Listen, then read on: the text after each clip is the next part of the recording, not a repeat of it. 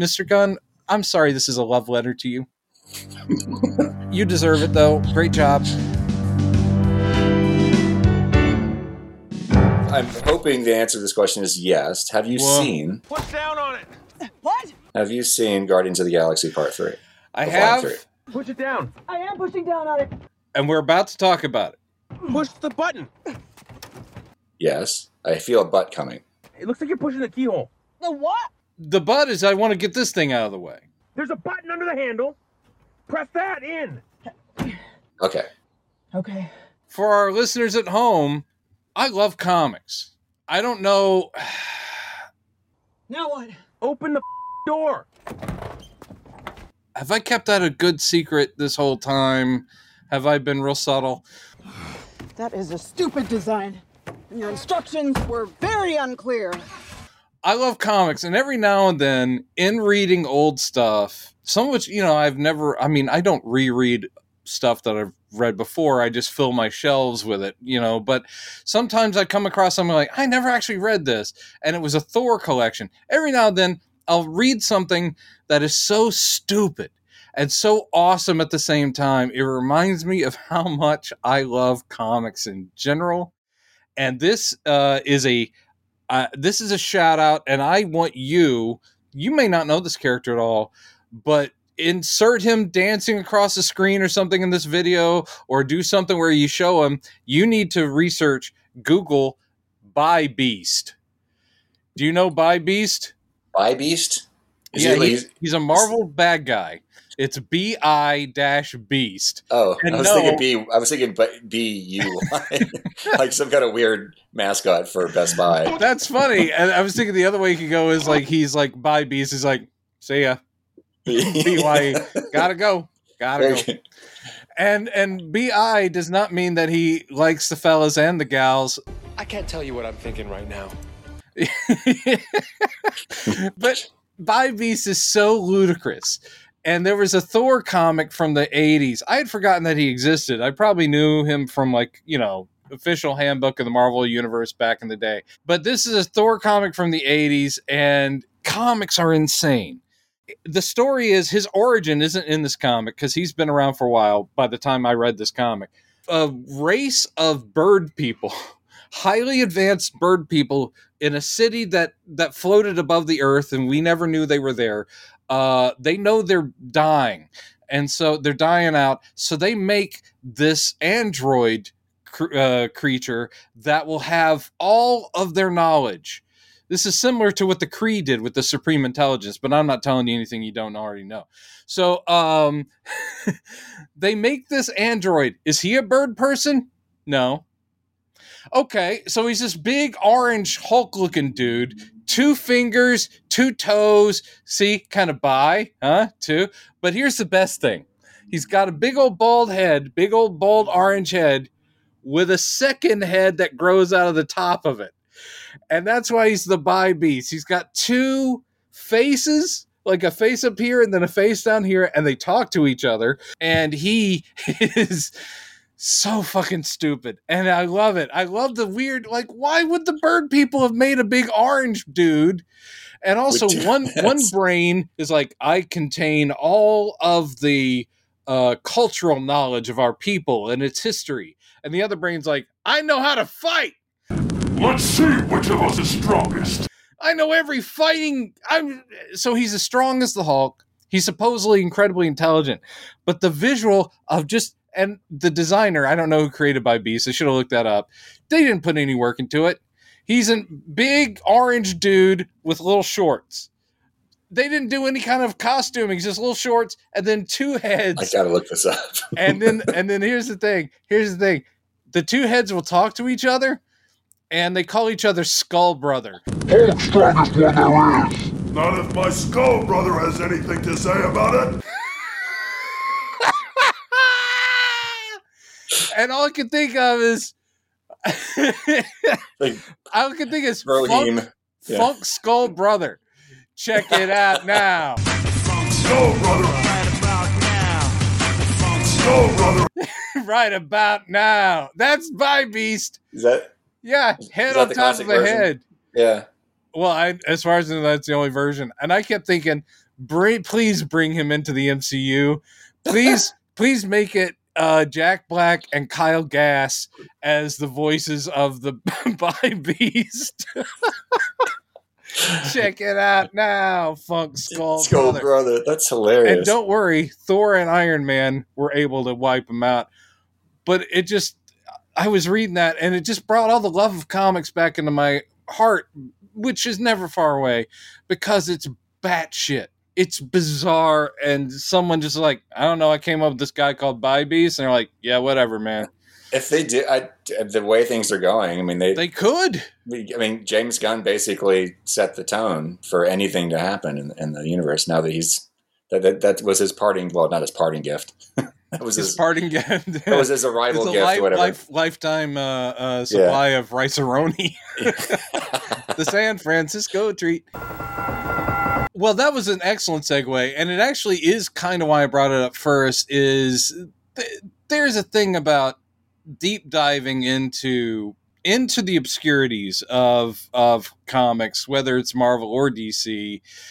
It's not about proving how much of a nerd you are. It's like, I know all about this or that, but it's just where it's like reaching across the void and going, I know where you got that from, and that's great. And James Gunn clearly has been storing this in his brain, like, we have. And you sit there and you go, he gets it. He's still going to do his take. He's still going to mess around a little bit. I'm sitting there going like, wow, Adam Warlock, Daddy did you wrong. But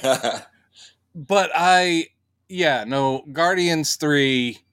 Oh, another shout out, by the way, to our listener and friend Kate, who is the reason I got to see it. Oh, really? Kate is my first sponsor. Like as in she loves the podcast. She heard me, I guess she didn't tell you this, but no. In the last podcast I had mentioned like, yeah, I'd want to see some of these movies, but money's tight, work and so forth. And she was like going, I love the podcast. Would you accept a donation?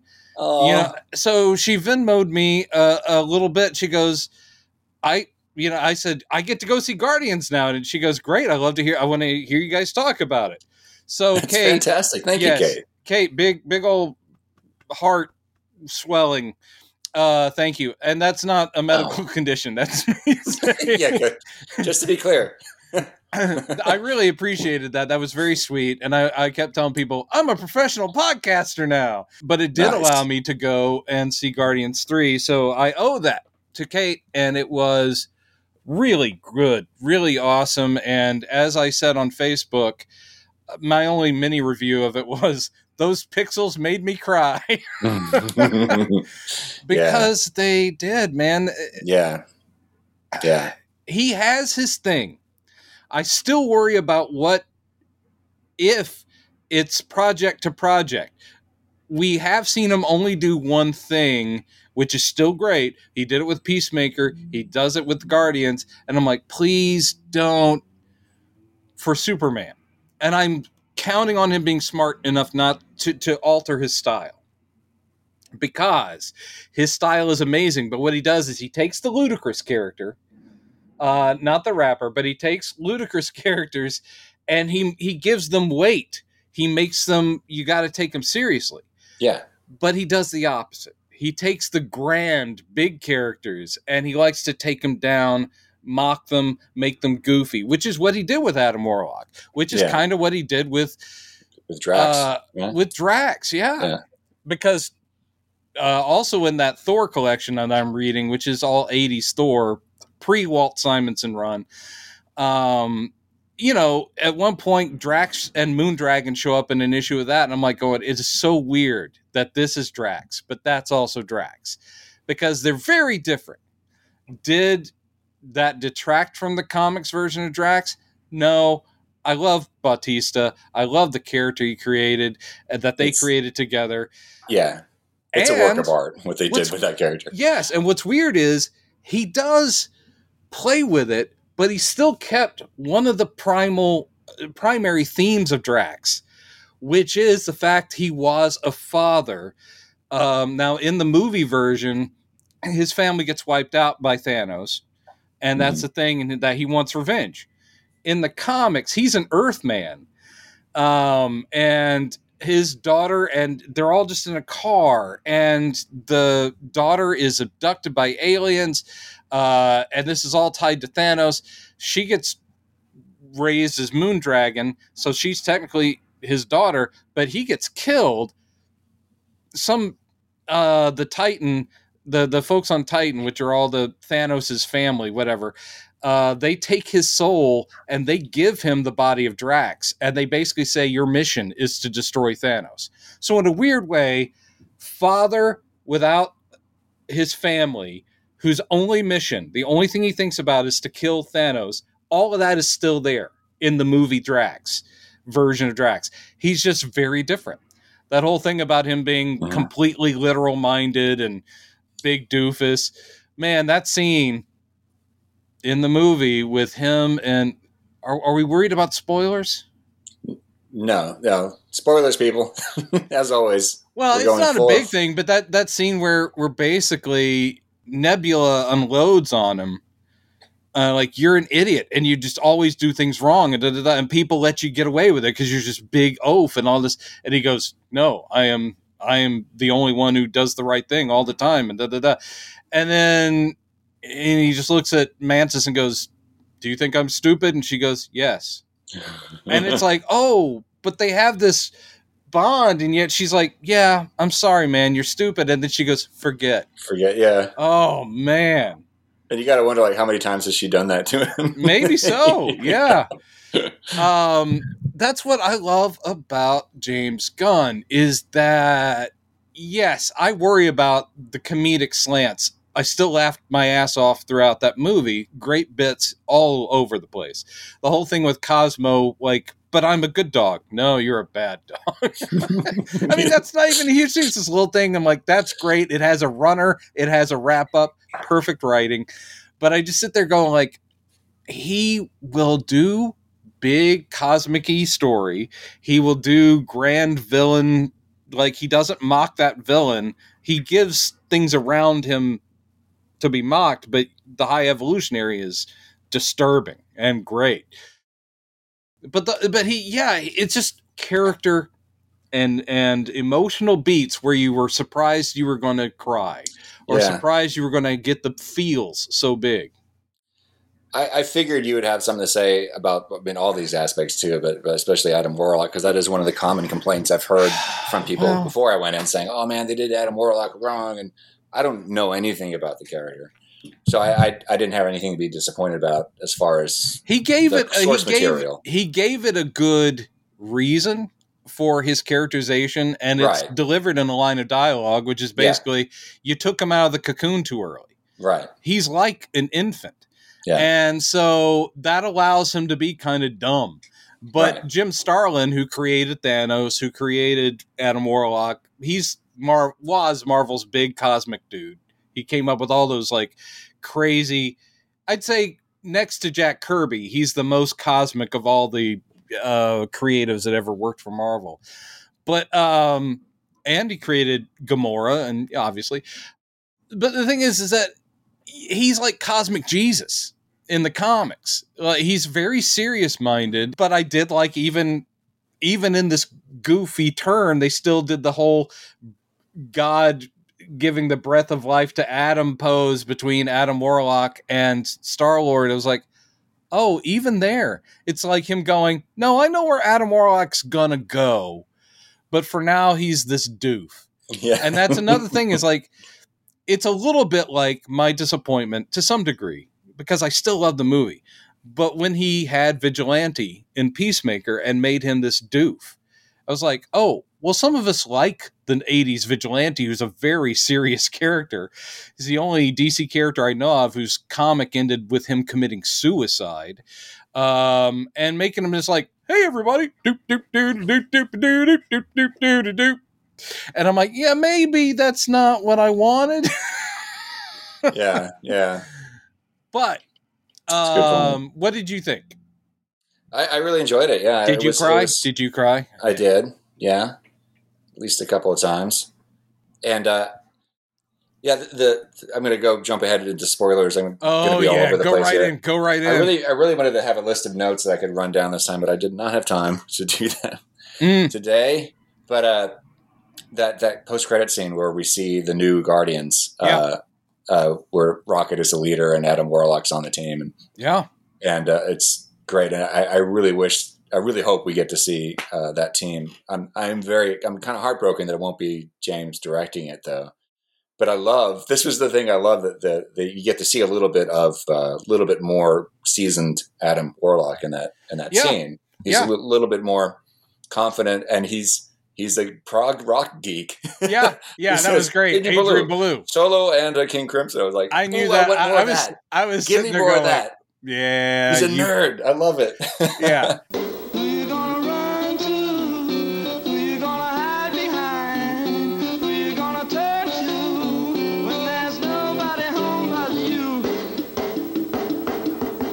I kept thinking because, Adrian Belew is not necessarily cosmic-y, but it's a good choice, prog rock being something like King Crimson. I'm like, that fits Adam Warlock.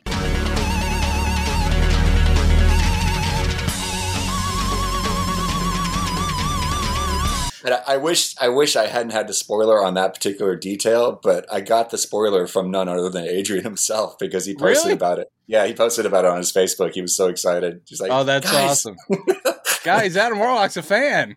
Yeah, he was thrilled, and he deserves that. Adrian Belew totally deserves that. So, Adrian Belew's great. Shout out to Adrian Belew. Everyone go listen, even if it's just a compilation or something. You're gonna realize how amazing that guy is.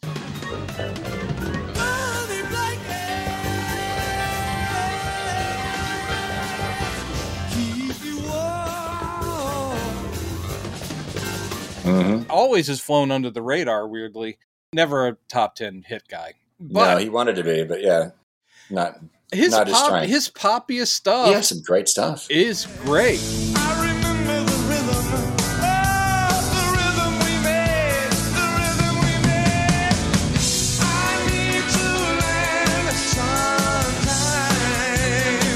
sometime. Yeah, but it's just, I don't know if that's his slot. Big Blue Sun is the one I would recommend from a solo work. It's an early 90s one, Big Blue Sun.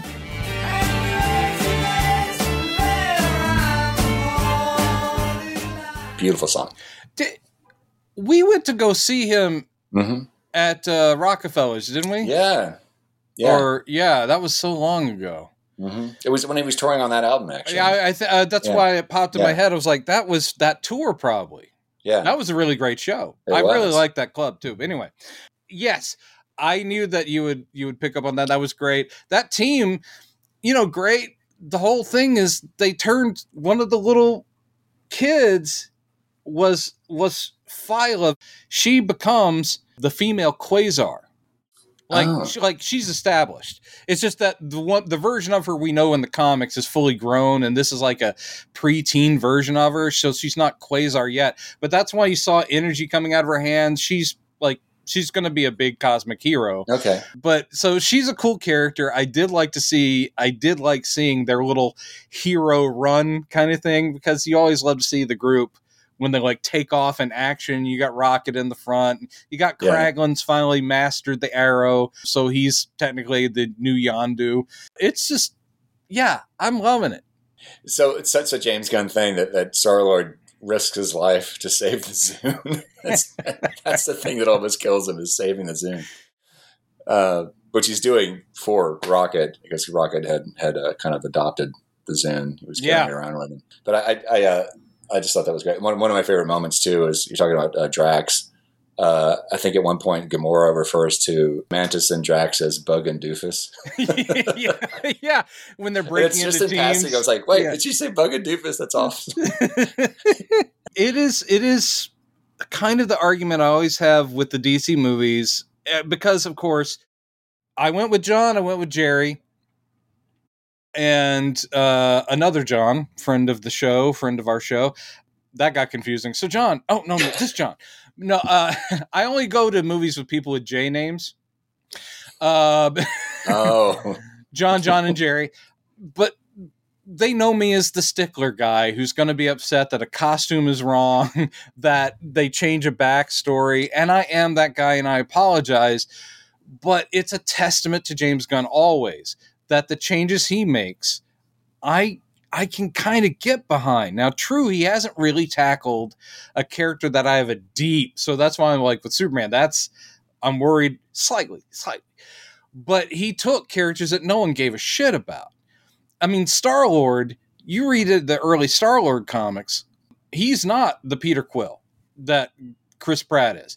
He's deadly serious too, and has a whole superhero outfit. Instead, we get Chris Pratt in like cool leather coats and stuff. Like, oh, all right.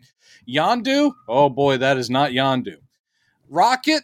Pretty close, except for Rocket actually was pretty blandly heroic when he first started out. He didn't get that snarky attitude or the murderous rage stuff till later.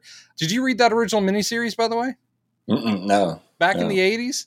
One of the things that I absolutely love, besides the fact that James Gunn worked in an adaptation of We 3 into a Guardians movie, We 3 is amazing. And we again, talked about that. Yeah. tears and tears and tears. That is such a good graphic novel. But he's also, he shoehorned in that miniseries from the 80s. Rocket Raccoon, the entire character, was just a stupid Beatles joke. The entire 4-issue miniseries was based around Rocky Raccoon. And so there's all the names in it are all taken from the songs. He has a walrus friend, which we get in this movie. So there's a walrus who's got cybernetic limbs. He's there. He's got an otter girlfriend. She's there. In the original miniseries, Rocket is searching for Gideon's Bible, which is this cosmic artifact. So, yeah, the whole miniseries is kind of a joke, and it's one of the first jobs that Mike Mignola, the amazing Mike Mignola, who went on to create Hellboy and is an amazing artist. It was one of the first Marvel jobs he did, was that miniseries, and I remember going, this guy's good. And I also remember reading it going, this is fun space adventure with animals, talking animals, but it is just an extended Beatles riff, and it's cute. It's like, oh, what if we took Beatles references? You know, I think Bungalow Bill shows. I mean, there's all kinds of stuff in there. You're like, winks and nods, and okay, I get it. So the fact that they showed up in this movie is another thing where I'm like, James, God damn it, you get me, man, you get me. Yeah. Because he didn't have to, but he also said his overarching theme was about animal cruelty and the sort of embracing the importance of life in every species. I'm like, yeah, it's there. Yeah. And so he stole from everywhere. Obviously, he's like, yeah, I'm taking some We 3 and putting it in here. I didn't even think about that. Obviously, I still haven't read We 3. I'd read about it, and we talked about it when we were doing the. It's so good, and it's about Grant Morrison a few one episodes ago. thin, like it would only have probably been if it had been in individual issues, like 2. It's a tiny little graphic novel, but it will devastate you because it's great and it's beautifully drawn, and it's very sad.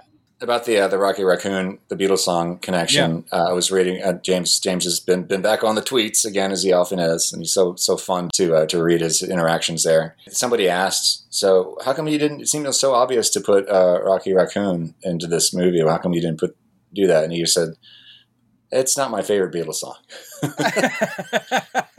So what is your favorite? And he didn't answer that question. And that's actually a perfectly fine answer, even though there also another answer would be money. But I think another reason would be that's so on the nose. And James Gunn tries not to be on the nose. Mm-hmm. Obviously, on Earth, the Beatles existed. Obviously, even Peter Quill probably has heard Rocky Raccoon. He's not making these connections. But it does make the question harder of like, well, come on. Rocket Raccoon? Rocky Raccoon? No one's making that. That would be something unnecessary that you'd have to introduce and explain. It's like, no, don't do that. Yeah. The very fact that he embraces the fact that he is a raccoon at the end, even that came full circle from the very first movie. I'm like, oh, I love it. He is actually an Earth raccoon. Yeah. I mean, this movie gave us Counter Earth, the High Evolutionary, the Recorders. These are all Marvel cosmic things. I was very happy to see. I could see in a future movie, which obviously won't be James Gunn directing it, but I could see like maybe Rocky Raccoon comes on for a brief second and Rocky goes, "Turn that off." Hate that song. That would be probably something someone else could do. Yeah, maybe a Taika Waititi. Do you think Bradley Cooper would continue to voice him? Or is I he hope just so. going to follow James over to, because everyone in this cast probably is like, both, I would we're think, going yeah. to DC now. We're Yeah, going to follow I mean, James. James has been very. I mean, pretty much people have asked him that question multiple times. He always answers the question, and he always says yes. Like, are there people from actors from Guardians going to be in DC? Yes. Yeah, the thing now is like trying to think, because he's in charge of the whole Megillah. It's like, where do you plug in Chris Pratt? Where do you plug in Pom Klementieff? Is that how you pronounce her name? Something like that, yeah. Something like that. I mean, they're all amazing. They're all great. And I'm sure that even Zoe Saldana and Karen Gillan would be on board as long as they didn't have to be painted up and put under all that shit for every... And I'm just sitting there going, I don't know who they would play, but they're welcome. Come on in. The water's fine. I dug it. It swung for every kind of fence all across. The running time never once affected me because I was like, this is so much stuff. And it felt like the final chapter. Again, I don't know how much of this he had in his head when he started the first movie, but it did feel like he's closing off this thing. He's closing off this thing. Something that surprised me was the whole Mantis, because she can, read people to some degree, her going like, yeah, you keep talking about abandoning families, but you abandoned your own. You could have gone back to Earth at any time, and your grandfather's been waiting for, this whole time. I didn't see that coming, and I thought, oh, that's nice. And then at the end, when you just see him walking down a suburban street, and he's like, that was one of the times I lost it, Yeah, it's like, that's great. Mm-hmm. And also the idea that even though it's like, Pete? And of course, that's really touching. But I'm like, don't they know him? Didn't they establish in the Christmas special that the Guardians are known because they helped save the universe or something? Oh, I don't remember. Yeah, there are people who know who they are in the Christmas special. So it's sort of like, oh yeah, you guys. Yeah, huh. Okay. I have to watch it again. I'm not sure. They might not know that he is Peter Quill of Earth. They might have just like gone, he looks like us, and they call him Star-Lord. I don't know. That was a question that James Gunn addressed on Twitter. He says, do people on Earth, on the MCU Earth, know who the Guardians are? And he said, no, they don't. Really? Yeah. I might need to go back and rewatch that thing, because or maybe it's something in Ms. Marvel. That's one thing, is that it may be hard to kind of keep everybody on the same, because when she went to that Avengers convention in Ms. Marvel, which was a great scene, and there's like toys and t-shirts of the characters that we know, and I'm pretty sure Guardian stuff is in there. There may have been little stuffed Groots or something. So I'm like, okay. The Earth seems to know about the Guardians. There was one, this is the only quibble. One quibble I have with, here it with comes. The story, and it's not a big Buckle deal, but up. They do make a big point several times throughout the movie that the Guardians don't kill. We'll kill anyone who gets in our way. No, not kill anyone. Kill a few people. Kill no people. Kill one guy, one stupid guy who no one loves. Now you're just making it sad. They say that several times, but apparently, fuck the guy that they jump out of the ship with that Quill uses as a brake pad when they like. Why is it okay to kill him? I don't understand it, because they didn't even kill the higher evolutionary himself. Gets a pass at the very end. Although he probably blows up at the ship. I'm not sure how hardcore they are with that tenet. Because for one thing, I do remember in the first movie, the whole thing is Peter's trying to constantly talk Rocket down, because he's literally the guy going, I'm going to murder you in the face. Yeah. And he's got the big gun. I just think that they are often in war type situations where it's like they are the bad guys, or they're up against the baddest of the bad guys. So I'm pretty sure they lay waste to plenty of people. Sure. Oh yeah. Yeah. But that was just one moment. It was like, it was calculated. It's like, you're going to kill us both. It's like, no, not both of us. Like I'm planning to kill you. Yeah. Just so you know. Yeah. I did no remorse. No. Sorry, buddy. So that was a little weird to me. It seemed just slightly out of character for Quill. I remember that beat. It didn't really get me there simply because it's a them or us kind of thing. I was ready for him to take out Nathan Fillion.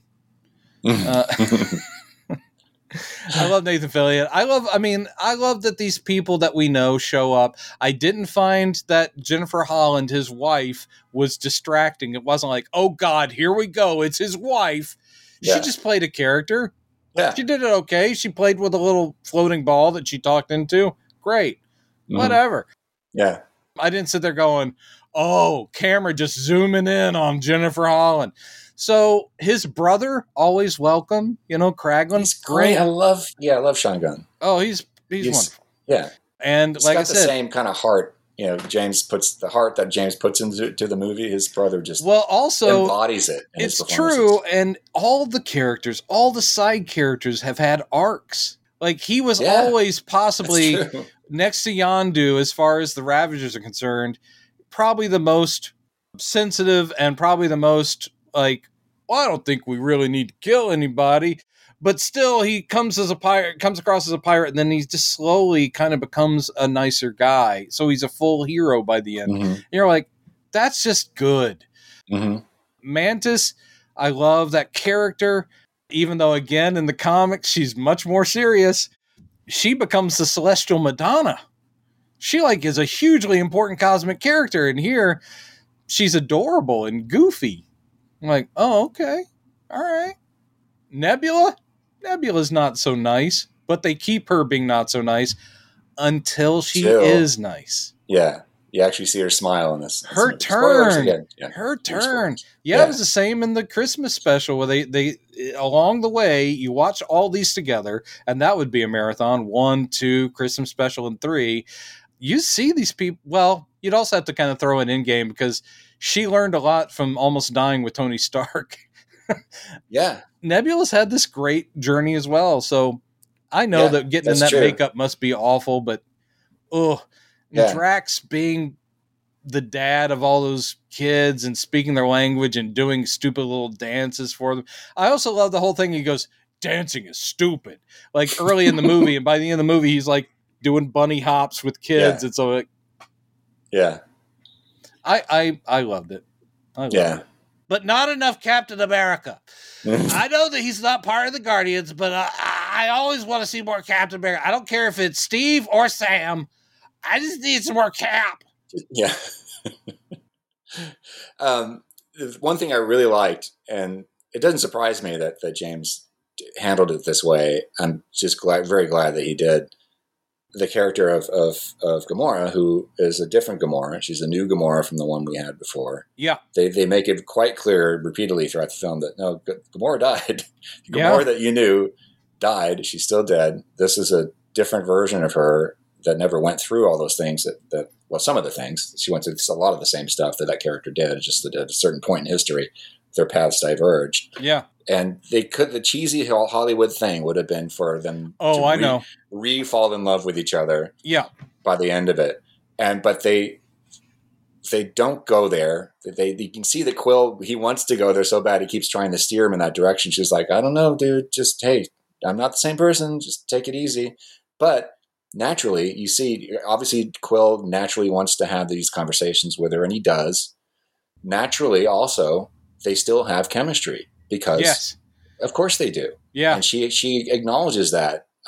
She's forced, she has to, because it's just there. She acknowledges it, but it's still not going to be the same. Well, they don't have the same experience base. Yeah. If they ever get together in the future, it will be a different thing. Mm-hmm. Because the draw is there. And that was well played. And it was, again, very moving. The whole thing of, I bet we were fun. It's like, man, you wouldn't even believe it. How fun it was. Also kind of realistic, just from the standpoint if you think of a breakup and you become, you actually go into the friend zone with somebody. You willingly become friends with somebody after you've broken up and realize it's not the same.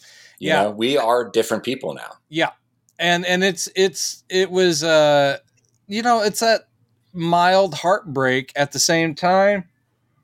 They're both going to be fine. They're both going to be fine. Yeah. In the comics, he hooked up with Kitty Pryde. I wasn't very big a fan of that. Oh, really? Yeah. Yeah. The recent Star-Lord, as in since the MCU, they have been writing him like the movie Star-Lord. So he's charming and goofy kind of.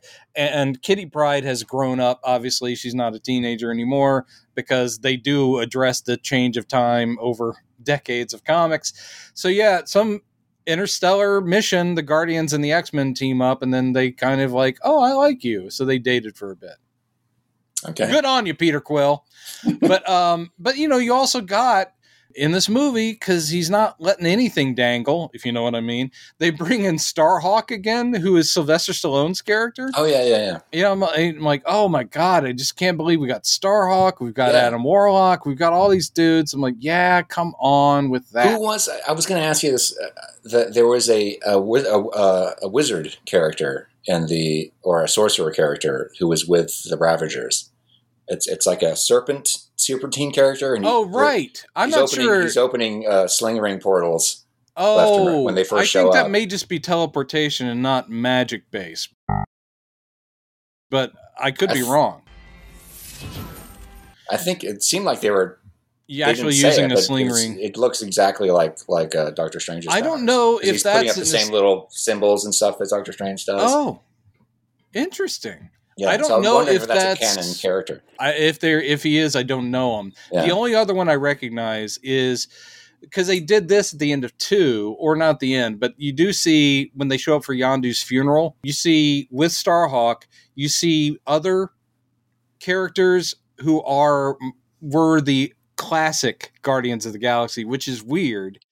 Because the one thing you don't know is that that a lot of the audience doesn't know is the Guardians are not contemporary characters. They're supposed to be in like the year 3000, whatever. They're future Marvel characters. And Yondu, much more spiritual, much more, his people are like the Native American race type folks. And again, very serious, not a, what are you doing there, boy? And they're not Ravagers. That's something James Gunn came up with. Okay. And there's a guy who grew up on like a colony on Pluto or something, who's this massively wide character because of the difference in gravity and so forth. It makes your body like that. And that's who they had Ving Rhames playing at the cameo at the end of like they digitally made him really wide. I'm like, yeah, I know who you are. And the crystalline guy that is in 3, that is with Starhawk, he's another member of the classic Guardians. He looks like he's made of diamond. Okay. Dope. Was it like a floating I don't know the floating head robot guy. head. Yeah. No, I don't need love that. I miss you guys so much. They probably all are canonical, and I'm just like, I don't know them, and I'm embarrassed. But I'm still like digging that. And Star-Lord was never a member of the Guardians. When they came up with this idea of a present day Guardians, they were picking characters that were cosmic but weren't in the classic team. So maybe they inspire the Guardians of the future. But they put Star-Lord in there and Rocket Raccoon and Groot. You know Alex Ross, of course. Mm-hmm. Personally. Will you introduce me? Alex Ross, amazing comic book artist who does very photorealistic paintings. He did a painting of this version of Guardians, the MCU version, but painted the way they looked in the comics, which is not anything like they look in the movies. So Star-Lord in his weird helmet and superhero outfit, Rocket the way he looked in the thing, Groot, who was this big monster tree-looking dude, Gamora, and I was just like, that's awesome. Because it's like, this is what Drax, totally different. This is what they looked like in the comics, but it's the team that you think of in the movies. I love it. This is a good thing. Oh, this reminds me of another thing I really loved. Yeah. The touch, because they have this running thing where the new Gamora doesn't understand Groot. Yes. And she just hears what the audience hears is I am Groot. And she's like, it's like this running gag, like, you guys, you're just making up stuff that he's saying, right? Like, come on, this can't be a thing.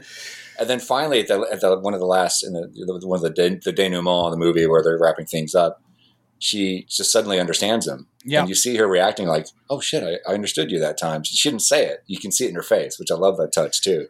It's a brilliant James Gunn thing because the audience is thrown, but then we see her expression and we realize that she has been made part of the family. So she understands him and so are we. So and that's very meta. It's like now we actually understand Groot. Yeah, exactly. And I'm wondering, I don't know if this is canon to the way Groot is in the comics. I don't know the source material, but it's implied that it's okay. Groot, maybe his language is like somewhat telepathic, that you spend more time around him, you start to understand what he's saying over time. So Gamora picks it up like it's like you're absorbing it over time, and it suddenly seeps in. So she understands it, and she's kind of stunned by it. And then a couple of scenes later, we understand him because he says, "Love you guys." Yeah, which is the second time we've heard him say anything other than the original Groot said, "We are Groot." This was completely off the menu of a Groot saying. I really think that's what James was intending. Is like, now you've spent enough time with him. Now you understand what he's saying. Yeah. So, and now Vin Diesel has to say more than 3 words. Yeah. I think that was one of James's parting gifts to the. Oh yeah, definitely to his people as he's moving on. Speaking of that run in the comics where the Guardians and X-Men crossed over, Jean Grey, like the most powerful telepath, and second to Professor X. The cover of one of those comics was great. It's Jean Grey just looking up at Groot, and Groot's looking down at her. And his word balloon is, "I am Groot." But the entire back of behind them is what he's actually saying, because she's obviously able to understand it. Oh, yeah. And the entire cover is just like, well, I find it interesting that it just goes on and on and on and on and on. But his word balloon is just, "I am Groot." And she's sitting there going like, got it. Yep. It's just this huge monologue. Loved it. That's great. But no, that was very touching. I want to say one thing about how brilliant he is also, Mr. Gunn. I'm sorry this is a love letter to you. You deserve it, though. Great job. But he is brutally smart when it comes to advertising, when it comes to promoting and getting you. Trailers have always been good. The trailers have always been good. And I'm sure he oversees those and goes, yeah, exactly what I want. But this thing with this movie where they're like, time for one last ride. And then you see all these shots of like, you see them carrying Peter Quill's body, and you see there are all these dramatic shots, including like Rocket going down or being crushed and all this stuff. Then you watch the movie and you go, holy shit, those shots are taken completely out of context from the movie. Yeah. And in fact, within the first 5 minutes, we see the carrying of Peter Quill because he's dead drunk. He's just drunk. Yeah. And I thought that was brilliant because he's hyped it up as the press was buying it. Everyone's like going, who's going to die? Who's going to die? Exactly. And then no one does. Yeah. And I wanted to say that too, that I was on a little bit of pins and needles on this towards the end, especially that scene where Quill risks his life to save the Zune. I thought, okay, because this happened to him in the first movie where he was out in space, without a respirator, crystallizing and inflating. And so there have been things said about the film, like, this is a sort of a goodbye and we're moving on, and there will be goodbyes will be said. And I was like, oh, I know. And I'm like, that's just mean. Do people die in the film, James? He goes, sure. Yes. Of course people die. It's like, but he didn't say, in no way did he indicate who actually dies. Right. But in the end, it's just like at the end of The Mandalorian season 3, everybody survives. Everybody's okay. And all the characters are still there for future storytellers you could be a little mad that you've been manipulated, but most people are just going to be like, oh, you bastard. What a mean trick you played on us. Because that scene where he is, saving the Zune and floating in space, and you're like, oh fuck. And I'm thinking, okay, well, obviously Adam Warlock's going to save him because that's the only guy there who can do it. I was thinking the same thing. Just long enough, like. Plus, Adam Warlock needed a redemption moment. I mean, again, that's just good structure. they make you wait long enough that I was starting to think, oh shit, is Adam just too stupid to save him? Or is he wounded? Is he not healthy enough to jump out there right now? Or is he depowered, and oh fuck. And then all of a sudden there he is, his hand comes in, it's like, oh, okay. I know. By the way, for the uninitiated, Adam Warlock, the only problem with them bringing him into Guardians late, as in his character doesn't even kick in until a lot of the Thanos storyline's already over. He actually had the Soul Infinity Stone. I heard that, yeah. So whatever he's got here as a power source in the movie, it's not an Infinity Stone. So part of me is like going, that should be the Soul Stone. And then again, people ask me to leave the theater. Well, they Ladies could. and gentlemen, that should be the Soul Stone right there. They could do some weird timey-wimey stuff with Loki, since I love me some timey-wimey. we could have a scene in Loki season 2 of him bringing the Soul Stone to the what's the name of the race of people that he's from? The Titans. They're on the moon of Titan. Is that what you're talking about? No. The Adam Warlock. Sovereign. The Sovereign, yeah. Yeah. Again, that's a James Gunn kind of retcon where the High Evolutionary created the Sovereign. I was like, that's not where Adam Warlock came from. Oh, and what was I will accept it, though. The origin of Rocket was a bit different too, wasn't it? But Not there is really. a connection to that. Really? Okay. When in that original miniseries, he doesn't have an origin. It's like they've just always been around, that there are talking, intelligent animals out in space having this adventure. Mm-hmm. I think it was later that they're like, no, he's actually an Earth raccoon that got operated on. High Evolutionary was not the guy who did it. So Okay, that's changed. Okay. High Evolutionary is that kind of an asshole in the comics. And I kept looking because Counter Earth, the fact that we got Counter Earth, I'm just like, what the fuck? Because that's obviously from the comics. High Evolutionary did that. He's from Earth, though. In the comics, High Evolutionary is an Earthman who his intelligence grows to such a great degree for various reasons. He's like, I am kind of a god now, and I can create better species by blending all these DNA, and I can create an Earth where everything's perfect, which, of course, it turns out It not. isn't, yeah. And Adam Warlock has a lot to do with Counter Earth stories, because that's where I think he shows up on Counter Earth originally. He doesn't make it to our Earth till later. Anyway, so all that stuff, I'm looking for Easter eggs. Like when we go there, I'm like, he famously, High Evolutionary created a cow woman named Bova, who was the nursemaid to young Wanda and Pietro. Like, they grew up on Wundagore Mountain. You know, the big mountain in Doctor Strange Multiverse of Madness. That is where Wanda and Pietro grew up. In the comics, yeah. And yeah, High Evolutionary was in charge of Wundagore Mountain, had all of his animal people as the Knights of Wundagore. And so it's animals in knight armor, animal men, and Bova took care of Wanda and Pietro. So every now and then, like, we go to Counter Earth, I'm like, show me Bova. Where's Bova? I'm even more convinced as time goes by. I'm so convinced that he's going to do Captain Carrot. He might. He has to, because this is so up his alley. And you know what? I do think it'll end up being similar to Creature Commandos. I bet that ends up being like a animated series. I don't think we're going to get a big screen. Well, I know.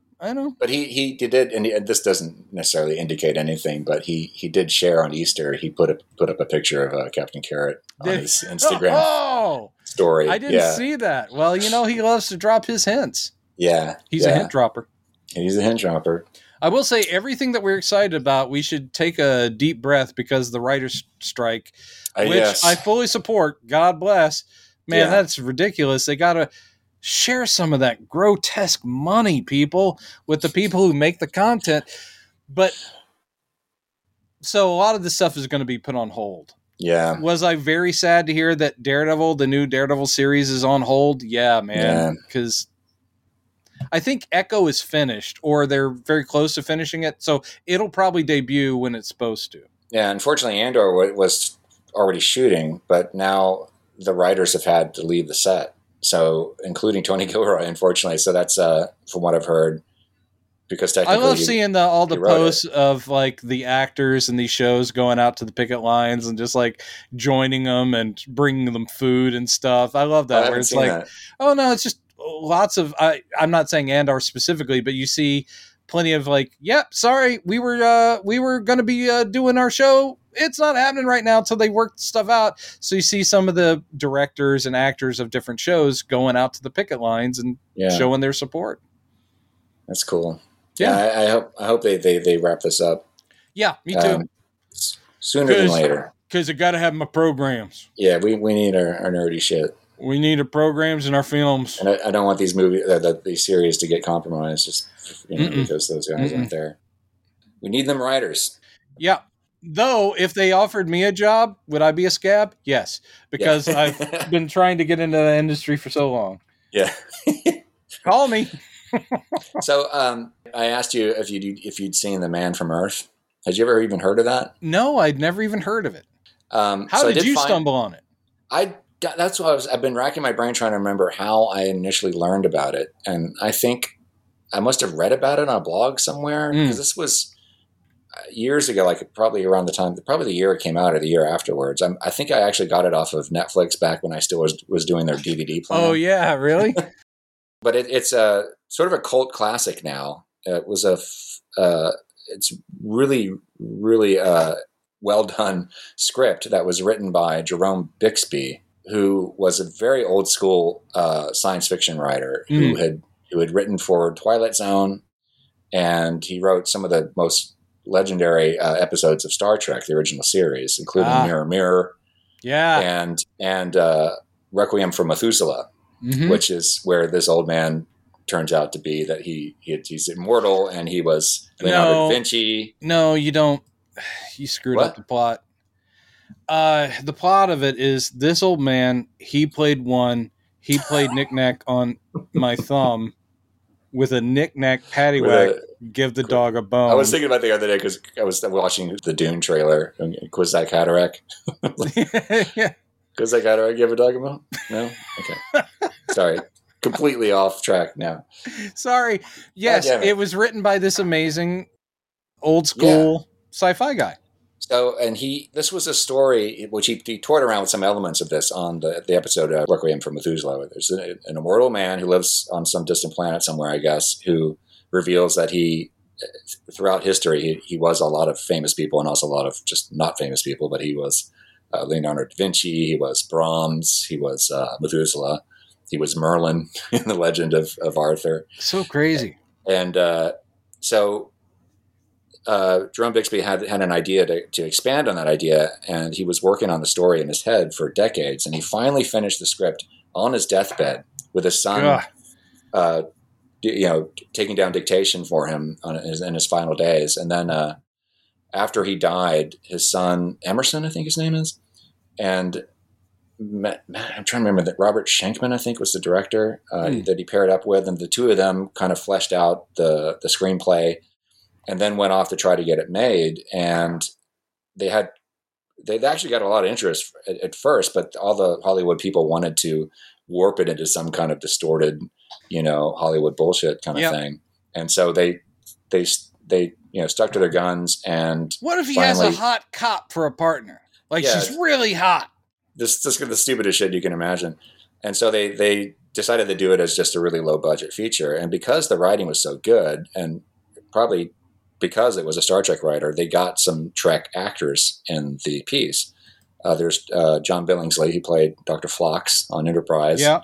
He's great in it. He plays a biologist. And there's Tony Todd, who I don't know the characters he was in. I just remember, I know I've seen the whole cast are character actors that you recognize. There's nobody in that you wouldn't recognize. Like, I know that person. I can't remember what I've seen them in, but I know that. And the main guy, the main character, John Oldman, is played by David Lee Smith, who probably most people know him from CSI Miami. He was on that for like the entire run of the series or something. He's so he solved a lot of crimes. Yeah. But it came to mind recently because of another movie I'm going to recommend that you watch called Artifice Girl, which just came out. Another low budget indie film. These things I haven't heard of this. Chris Stuckman, one of my favorite YouTube reviewers. I know about it because he reviewed it, and you have to rent it. It's not on streaming services yet. But it is really well worth watching. He just mentions that this film is really just a series of conversations. There's no action in it. It's just people sitting in a room talking. But it's brilliant. You have to watch it. And that immediately made me think of Man from Earth, because that's what The Man from Earth is. It's one long conversation between a group of college professors with one person who, well, only spoiler I'm going to offer, one person who reveals in the course of the conversation that he is immortal, and he's lived for 14,000 years. And so the conversation is the people like trying to get their brain around, like, is he fucking with us? Like, and then trying to like throw him off and try to see if he's telling the truth or not. And they get more and more intrigued as they go along. It's brilliantly written. It's so good. Wow. So unfortunately, what's the log line for Artifice Girl? What's it about? Artifice Girl is an AI. It's a story about artificial intelligence, and it's timely, very timely. Yeah, and it's an AI that was developed by somebody to catch pedophiles, and she poses as a young girl. Yeah. To lure pedophiles so they can be. So the main character in this film, well, the main character I guess is the AI. Yeah. Named Cherry, but her creator, whose name is, I can't remember his name now, but he created her because he was the victim of pedophilia when he was a kid and was abducted, and he had been secretly giving leads to the FBI and not telling them how he was doing it. And so the first scene is them getting, they're interrogating him, trying to find out who is this girl who's been working with you. She's not a real girl. This is very telling as to, I can see why these, and they both are very intriguing, and I'll check them out. But the thing that I love is this is very you find and are drawn to. No, I mean, it's a good way. You like sci-fi that has a real concept behind it, that is heavier, that is smarter. You like some pew pew as well, I know, but these concepts are great. These are great sci-fi concepts. They're big question. They're big question films. Yeah. Like 2001: Space Odyssey and stuff like that. I just love writers and filmmakers who just go straight for these big questions. They don't shy away from them. Right. That's the greatest thing about both of these films. But did you like Contact when it came out? Loved it. Loved it. We got a little too cheesy. Yeah. Because I love Zemeckis is great. He's a fantastic director. But he'll go for the he went a little he'll go for the Parmesan. Yeah. But it was I loved it. I loved it. Yeah, that makes perfect sense. There is an AI. I mean, sorry, AI. That's another story. AI's a whole other thing. Artifice Girl does have a father-daughter dynamic in it. It's not just about artificial intelligence. It's also about father-daughter relationships or parent-child relationships in general. Yeah. And it's so well done. And we've got the only name actor in it that I recognize is Lawrence Henriksen, I think. The guy who played you mean Bishop. Lance Henriksen? Lance Henriksen, thank you. Yeah. He played Bishop in Aliens. Love that actor. So he plays the older version of the creator of the AI in one of the later scenes, and he's fantastic. Of course. Of course. Lance Henriksen always delivers. Guy has always looked skeletal since he was a young man, but he's so intense. Always love him. Yeah. But that really is one of the main reasons I love Man from Earth so much, is that it is all about a big question, and they go straight for it, and they dig into it the entire movie. And nice. It's so great. So great. All right. Well, this has been Chad's movie picks, and they both sound really good. So one more thing I'll say about it too. Man from Earth you can watch on YouTube. The entire movie is on YouTube. There's also a sequel. Now I will offer this with a really heavy caveat. Do not watch the sequel until you've watched the original, and you may not want to watch the sequel at all because they completely go off. They try to turn it. It was clear that the creators of the film were flipped out that the movie was such a big cult success, and they were trying to figure out some way to spin it into a franchise. And you just can't do that with a movie like that. So they tried to his credit, David Lee Smith, who reprises his role in the second one. That's the only good thing about the sequel is David Lee Smith's he's still bringing it. He's fantastic in it. But they try to turn it into some weird X-Files like thriller kind of thing. They give him a hot cop partner. And William Katt comes back to reprise his role. He plays, I can't remember what kind of professor he is in the original. I think he's a sociologist. Can't remember. But William Katt by the way. I don't know if I mentioned that he's in this. And No, I saw the. He's great. Yeah. Yeah. So, And I'm glad he gets work. I'm always glad to Yeah. see William Cat around. yeah. But yeah, No, don't watch the sequel if you can avoid it. things but are- go in just knowing that it's extremely flawed. There are things where, even if it's the same creators involved, you get to a part 2 and you're like, what happened? Yeah. Because the one I always go to is Highlander is not thinking science fiction fantasy. But it's really great. Highlander is so much fun as a cult movie of its time and great concept. Highlander 2 is the same people. You would think it wasn't, but it's the same people involved, and you're like, what were you fucking thinking? Highlander 2, The Quickening is batshit insane, shot for $50, and I think it's a similar thing where they were surprised probably that Highlander itself did as well as it did, and of course it was a huge rental, so it did well in the theaters, but then as a rental it just kept growing in reputation, and it's like, let's go back and let's pay the money to get Sean Connery to do another 5 minutes of screen time and flashbacks, and now we're on another planet. Yeah. What the fuck is going on with you, Highlander, is what I said. I think it's similar to what the mistakes that the Man from Earth people made, is that they completely, everything that made the first one successful, they stray from. The Sure. first one was just one conversation in a room. That was it. It was like, my dinner with Andre with an ensemble cast, essentially. And so in the sequel, they completely go off in this other tangent, and it's not about conversations; it's about a series of events and Yeah, at that point, it is showing its desire to, as you said, let's try and spin this into plot-driven stories instead of, thought. Yeah. And that's a mistake. Yeah. I thought for sure it had to do with the fact that part of the problem, obviously, that the original author was dead. Yeah. But it was his son. The same people who made the first one made the second one. So it was, guys, well, it is a mistake just to repeat what you did in the first movie, but you should always expand on what you did in the first movie. It should feel of a piece and not like, I have no idea what they're doing anymore. Yeah. Why is this happening? Who is that? Why am I watching? I've thought about could they have done differently? I will say, I can't reveal what happened. Don't reveal without spoiling the first one. So I'm not going to say it. But I would say with that kind of a concept, and this is without me having watched it yet, but if you're going to do a sequel, I mean, wouldn't you kind of want to? Well, you'd need a budget, but wouldn't you want to sort of open it up to vignettes of the incredible lifespan, and therefore that's what all I thought they would do. Yeah. But again, that's all like, oh, you want us to do 85 period pieces in one movie? Yeah. Here's your powdered wig. Here's this. It'd be an endless. Yeah, that would be too expensive. Well, we've kind of gotten it in Sandman. I'm trying to think of the name of that issue, that story. Hob. Yeah. Hob, the character of Hob. One of my favorite side characters in the entire series, of course. Yeah. And that storyline of them just meeting up every 100 years, just so great.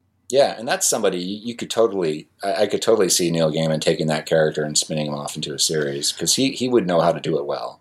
Oh, of course. Even though kind of did technically with Hob, we do see him a couple times. Unlike the character you're talking about in this movie, The Man from Earth, I think he lives in an eternity of a normal existence. In other words, he's not standing out. He's not creating anything, and he's just existing, which could be great. Slice of life across centuries could be interesting in its own way. And of course, the whole thing that ties in with Highlander as well, seeing the loss of loves, where it's like, oh, I never got old, and everyone I love gets old and dies on me. It's, that's a big emotional thing you could work with.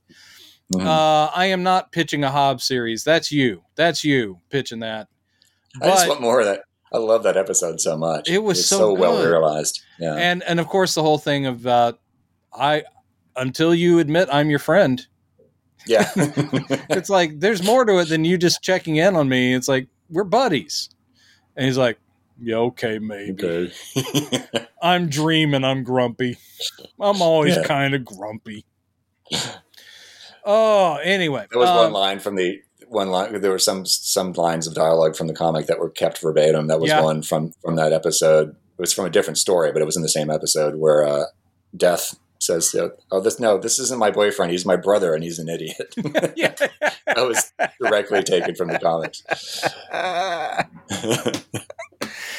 This is my brother, and he's an idiot. I mean, I can't even. There are people like Neil Gaiman and Alan Moore whose talent is so great that it's almost unfair. And I just sit there going like, oh, that's just a perfect Neil Gaiman way of like the whole concept of death being this adorable, life-affirming sprite, you know, who's a wonderful presence and is not afraid to look, dream, destruction, despair, all of her siblings in the eye and mock them. It's like, I love that. I love it so much.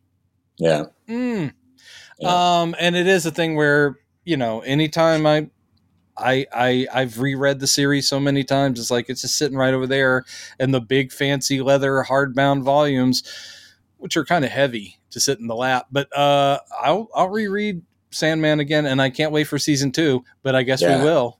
I guess we have to wait. Yeah, man. What are we going to talk about when everything grinds to a halt? We can go back into the past. Oh, exactly. Yep. We can bring up more Vibe Beast. Oh, Brazil. Yeah. Do you still have yours? This? Oh yeah. Only I did upgrade to the Blu-ray. I think I do need to buy. In fact, I sold my my DVD box. Oh. It's exact same material. The Criterion Brazil Blu-ray is the same exact same material, but slightly upscaled. My old DVD player is broken. In fact, there's something stuck in it right now. But I saw that you can get a pretty cheap Blu-ray / DVD player now. Yeah. So I'm gonna get that. I'm gonna rewatch this, and we should talk about Blu-ray is not the highfalutin thing it was. And actually, what I did was before I got the PS5, which is what I watch my Blu-rays on now because it plays Blu-ray. Mm-hmm. I went and bought a Blu-ray drive for my PC, and it's still in there. So I mean, that's those. Cool. You know, I think that might have been $90 or something. Yeah. Yeah. So it's not. Yeah. And the only problem is once you get Blu-ray and you're like, is there a big difference? And you're like, yeah, it is kind of big. The 4K thing, I'm not there yet either. I don't have a 4K player. My brother does, of course. He's like going, oh my God, 4K, blah, blah, blah. I'm like, I'm okay with my Blu-rays. Every time they put out a new thing, it's like, do I have to replace all the ones I have? What should we talk about next week? Other than Vibe Beast, because I know you're going to do a deep dive and you're going to be obsessed. You're like going, next week we're only talking about Vibe Beast. And I'm going to be, Chad, we can't do an hour plus on Vibe Beast. Well, I'm totally down for, we could dive back. I mean, I'm thinking Brazil would be great. Brazil would be awesome to talk about. We could talk about the Ruddles. I don't own the Ruddles anymore. I did have it. Oh, okay. Oh, shit. What do you think of the sequel? The one they did years later, their take on Anthology. Oh, I love the music. Yeah. Yeah, the music was good. Neil Innes was a genius. I love that guy. R.I.P. So there's a lot to be said about that man. I don't know. It would be kind of cool to there's a lot of things we could kind of go down memory lane with some of these series. And we have coming up. We got Indy 5. We have Into the Spider-Verse. Is that those are the two big ones I'm very excited about. Yeah. So there's a whole lot of retrospective stuff we could do. So we'll think about it. We'll think about it. What do you want us to talk about? Oh, good. Oh, look at the call to action. Remember those people out there who are watching and like sending you money and stuff. I know. If any of you would like to join Kate in sending me money, I will be posting my Venmo on this. We don't expect that. And actually, I got to be honest, Chad, I never expect anyone to listen to these. Because that's the joy of the show. We just blather. And if people enjoy the blather, great. I'm very happy. Yeah. For me, it's clearly about I'm talking to my buddy Chad, who I haven't seen in a million years. We haven't been in the same room in at least 20 years. Yeah, it's been at least 20 years. Yeah. Jesus, you haven't even seen the horrible growth on my knee. I made that up. But I like you going, yes, Something to look please. forward to. Okay, well, here goes the cam. No, I'm not going to be showing you horrible. But yeah, tune in next week for more of this. Yes. And tell us what you'd like us to God talk bless about you. between now and then. Maybe we will do that. Yeah, absolutely. And again, guys, no more Bye Beast. Okay. Bye Beast. Peace. Bye Beast.